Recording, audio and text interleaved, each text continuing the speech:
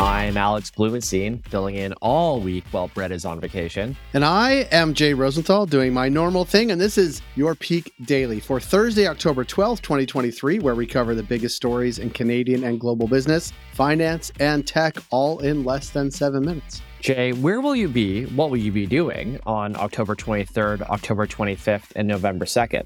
It's a good question. I have to check the calendar. What will you be doing? This is a setup. Great question, Jay. Thank you so much for asking. Because on October 23rd, I'll be in Calgary for the Bet on Canada Summit. On October 25th, I'll be in Vancouver for the Bet on Canada Summit. And on November 2nd, I'll be back home here in Toronto for the Bet on Canada Summit. It's going to be a great event. We have innovators, leaders, just smart people from all across the country getting together to talk about building businesses in Canada. We'd love for you to join us. So grab your tickets at betoncanadasummit.com. Are you inviting me? No, I'm inviting our listeners. Oh, okay.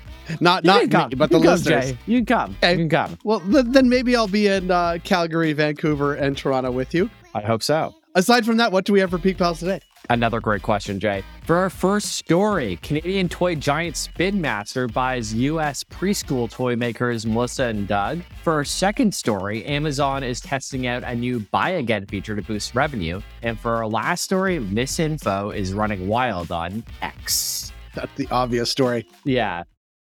Jay, are your kids the right age to have been Paw Patrol fans? Yes. And whenever there's a problem around Adventure Bay, that's when we tune into Paw Patrol. Okay, I don't know what that means, but I'm sure it's a Paw Patrol reference. But that brings us to our first story. The makers of Paw Patrol, which is Spin Master, a great Canadian company, is buying my 4-year-old niece's favorite toy company, Melissa and Doug, for a cool, get this, $950 million US. Wow. The company specializes in toys for preschoolers, wooden jigsaw puzzles, and this will really diversify Spin Master's already vast portfolio of toys and games. And this comes just days after the company inked a deal with distribution partner Paramount for a new animated series based on the Dora the Explorer franchise. Jay, catch the Peak Pals up on who this Canadian toy giant is. Well, it's funny because $950 million is about as much as I've spent on Melissa and Doug toys over the years. But Spin Master has been the purveyor of must-have toys for nearly 30 years now, starting with its first hit, Earth Buddy, which was a cross between a Chia Pet and a pantyhose. This is not a toy that I had, but I know that it actually did hit hard. And later expanding to a range of homegrown talents like air hogs and Hatchimals. In the late 2000s, Spin Master began pursuing growth through acquisitions, bringing in iconic brands like Rubik's Cube, Etch-a-Sketch, and Gunned stuffed animals. But things really took off in 2013 when its entertainment wing introduced Paw Patrol. Thanks to these heroic pups, Spin Master has a market cap of $3.5 billion, larger than other notable Canadian companies like Canada Goose, TELUS, all of them. Well, not all of them, but those ones. Most of them, yeah. Since launching its IPO in 2015, it's seen its shares nearly double, and it's rebounded from a stark pandemic-era drop. Alex, Paw Patrol is, no joke, maybe one of Canada's most valuable exports. In 2020, exports of creative goods were valued at $19.4 billion, over a third of the total value of the creative industry, with Paw Patrol a leading light, broadcast in over 170 countries. For our second story, just in time for the holidays, because apparently right now is just in time for the holidays. I swear it was just summer. Amazon is, surprise, surprise, testing a new tool designed to get you, Jay, and me, and everybody else to spend more money. That's right. Amazon has begun testing a new buy again feature that's designed to persuade customers to make repeat purchases, part of the company's latest effort to drive up sales amid a post-pandemic slump.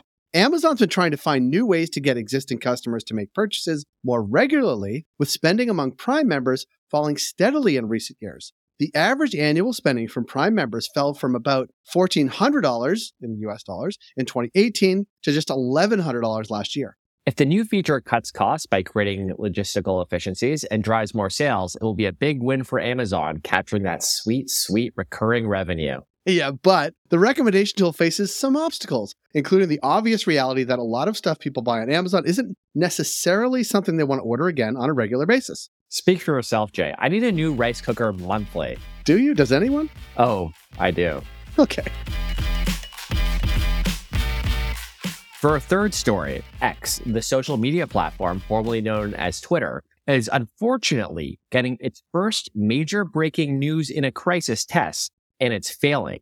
Research group Alethea uncovered coordinated action between 67 X, that's formerly Twitter accounts, spreading disinformation about the Israel-Hamas war. These accounts, which previously did not cover political content, posted various videos and photos. These are far from the only cases of fake news. Everything from AI-generated deepfakes to clips from short films to video game action sequences have been published online, with posters claiming that they are events happening in Israel and Gaza. The chaos brought about crisis like this is ripe for actors looking to cause panic and sow fear, and it's only gotten more difficult to police as it's easier than ever to generate realistic disinformation, and a certain platform like X has gutted all their moderation teams. While X has been the worst offender, disinfo has spread across every social platform. It's gotten so bad, the EU issued compliance warnings to both X and Meta, warning that if they didn't do something to combat it, they could face harsh penalties.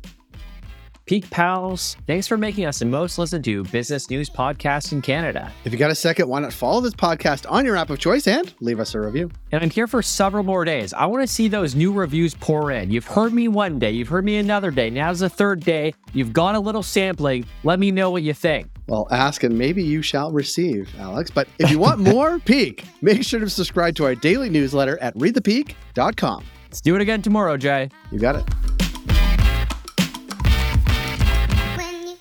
Shockwave.